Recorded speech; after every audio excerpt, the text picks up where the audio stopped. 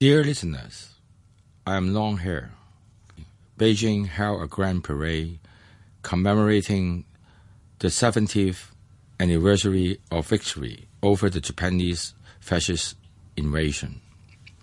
Hong Kong followed, granted a holiday, and celebrated. This lavishing act of the Chinese Communist Party government is in fact to glorify its new master Xi Jinping and to fan the fire for its so-called China dream. But to political prisoners, in particular human rights dissidents, it is a recurring nightmare. Under the suppression of one-party dictatorship, the phantom of fascism is reincarnated, coming back to life in the clock of People's Republic. Having experienced an 8-year anti-Japanese war plus a 4-year civil war, China is undoubtedly a country haunted by fascism over the last 70 years. Let's review this history from Tiananmen Square, where parades are held. In 1919, here was a student movement, a movement to fight Japanese militarism trying to annex China. This is where the movement was born. The May 4th movement shocked the world and awakened the Chinese. In 1949, CCP government revealed the People's Liberation Army. Mao Zedong declared that the people had risen and the republic had been established. It would seem that fascism was gone.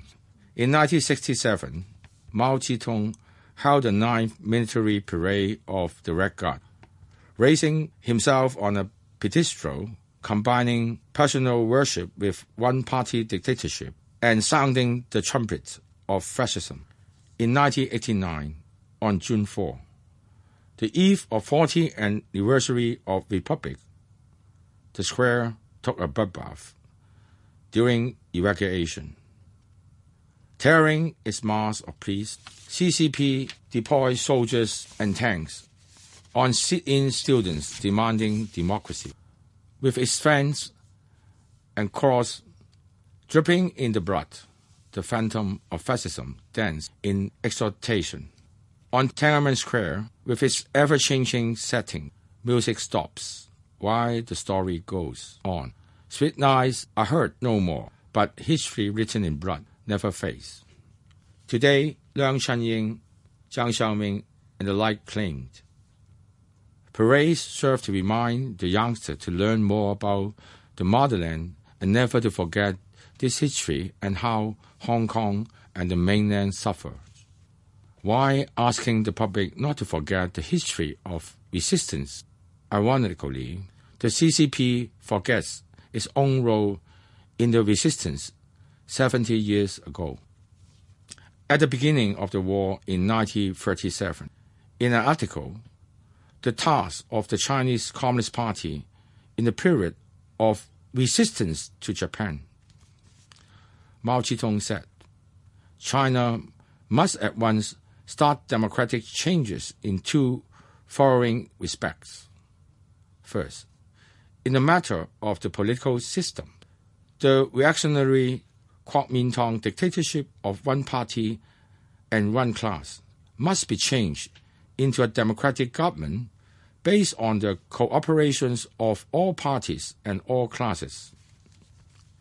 In this respect, a start should be made by framing and adopting a truly democratic constitution, convening a truly democratic parliament, and electing a genuine democratic government that will carry out genuine democratic policies. The second matter concerns freedom of speech, assembly, and association for people. In the next few months, the nationwide democratic movement should strive for at least a minimal achievement of such freedoms, which must include the release of political prisoners, the removal of the ban on political parties, etc. Democratic reconstruction of the political system and freedom and rights for the people constitute an important part of the program of the anti-Japanese National United Front. At the same time, they are prerequisites for the establishment of a genuine and solid anti-Japanese National United Front. And in 1940, in an article, Current Problems of Tactics in the Anti-Japanese United Front, CCP said, in our propaganda, we should stress the following program. C. Carry out the principle of democracy by granting the people absolute freedom to resist Japan and save the nation, by enabling them to elect governments at all levels, and by establishing the revolutionary democratic political power of the anti-Japanese National United Front. D. Carry out the principle of the people's livelihood by abolishing exorbitant taxes and miscellaneous levies, reducing land rent and interest, enforcing the 8-hour working day, developing agriculture, industry, and commerce, and improving the livelihood of the people. The significance of commemorative holiday is dropped by CCP's abrogations 70 years ago. At the height of war, CCP still insists on demanding KMT to end dictatorship of one party, to hold universal suffrage nationally, and to release political prisoners. Yet today, CCP arrests dissidents at will. Only recently, some 200 human rights lawyers were detained, put under surveillance, or simply disappear. Among them, in Guangzhou, we have the trio, Tang Jingling, Yang Qiaoyang, and Wang Qingying. And we have Ye Xiaozheng charged with incitations and subversion. As of Hong Kong, numerous participants of the Umbrella Movement were arrested and charged, and the Justice Department keep pressing for heavier punishments, trying to lock everyone up. Meanwhile, the 7 policemen who beat defenseless activist and Superintendent Ji King-wai, who clubbed innocent bystanders, are still at large. In a nutshell, the core of fascism is one ideology, one party, and one ruler. A dictatorship suppressing all dissidents.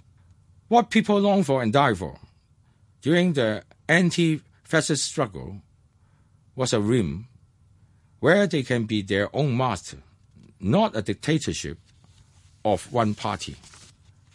At this 70th anniversary of victory of the resistance war, CCP blatantly violates the Constitution while Leung Chen-ying's government tries to please Beijing with political prosecutions.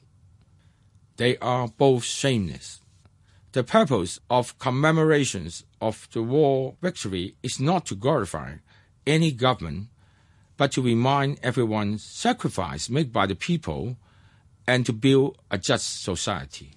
The reason I write to you today is to reiterate the task of the resistance war. Our tasks are to end one-party dictatorship, to free all political prisoners, and to achieve universal suffrage.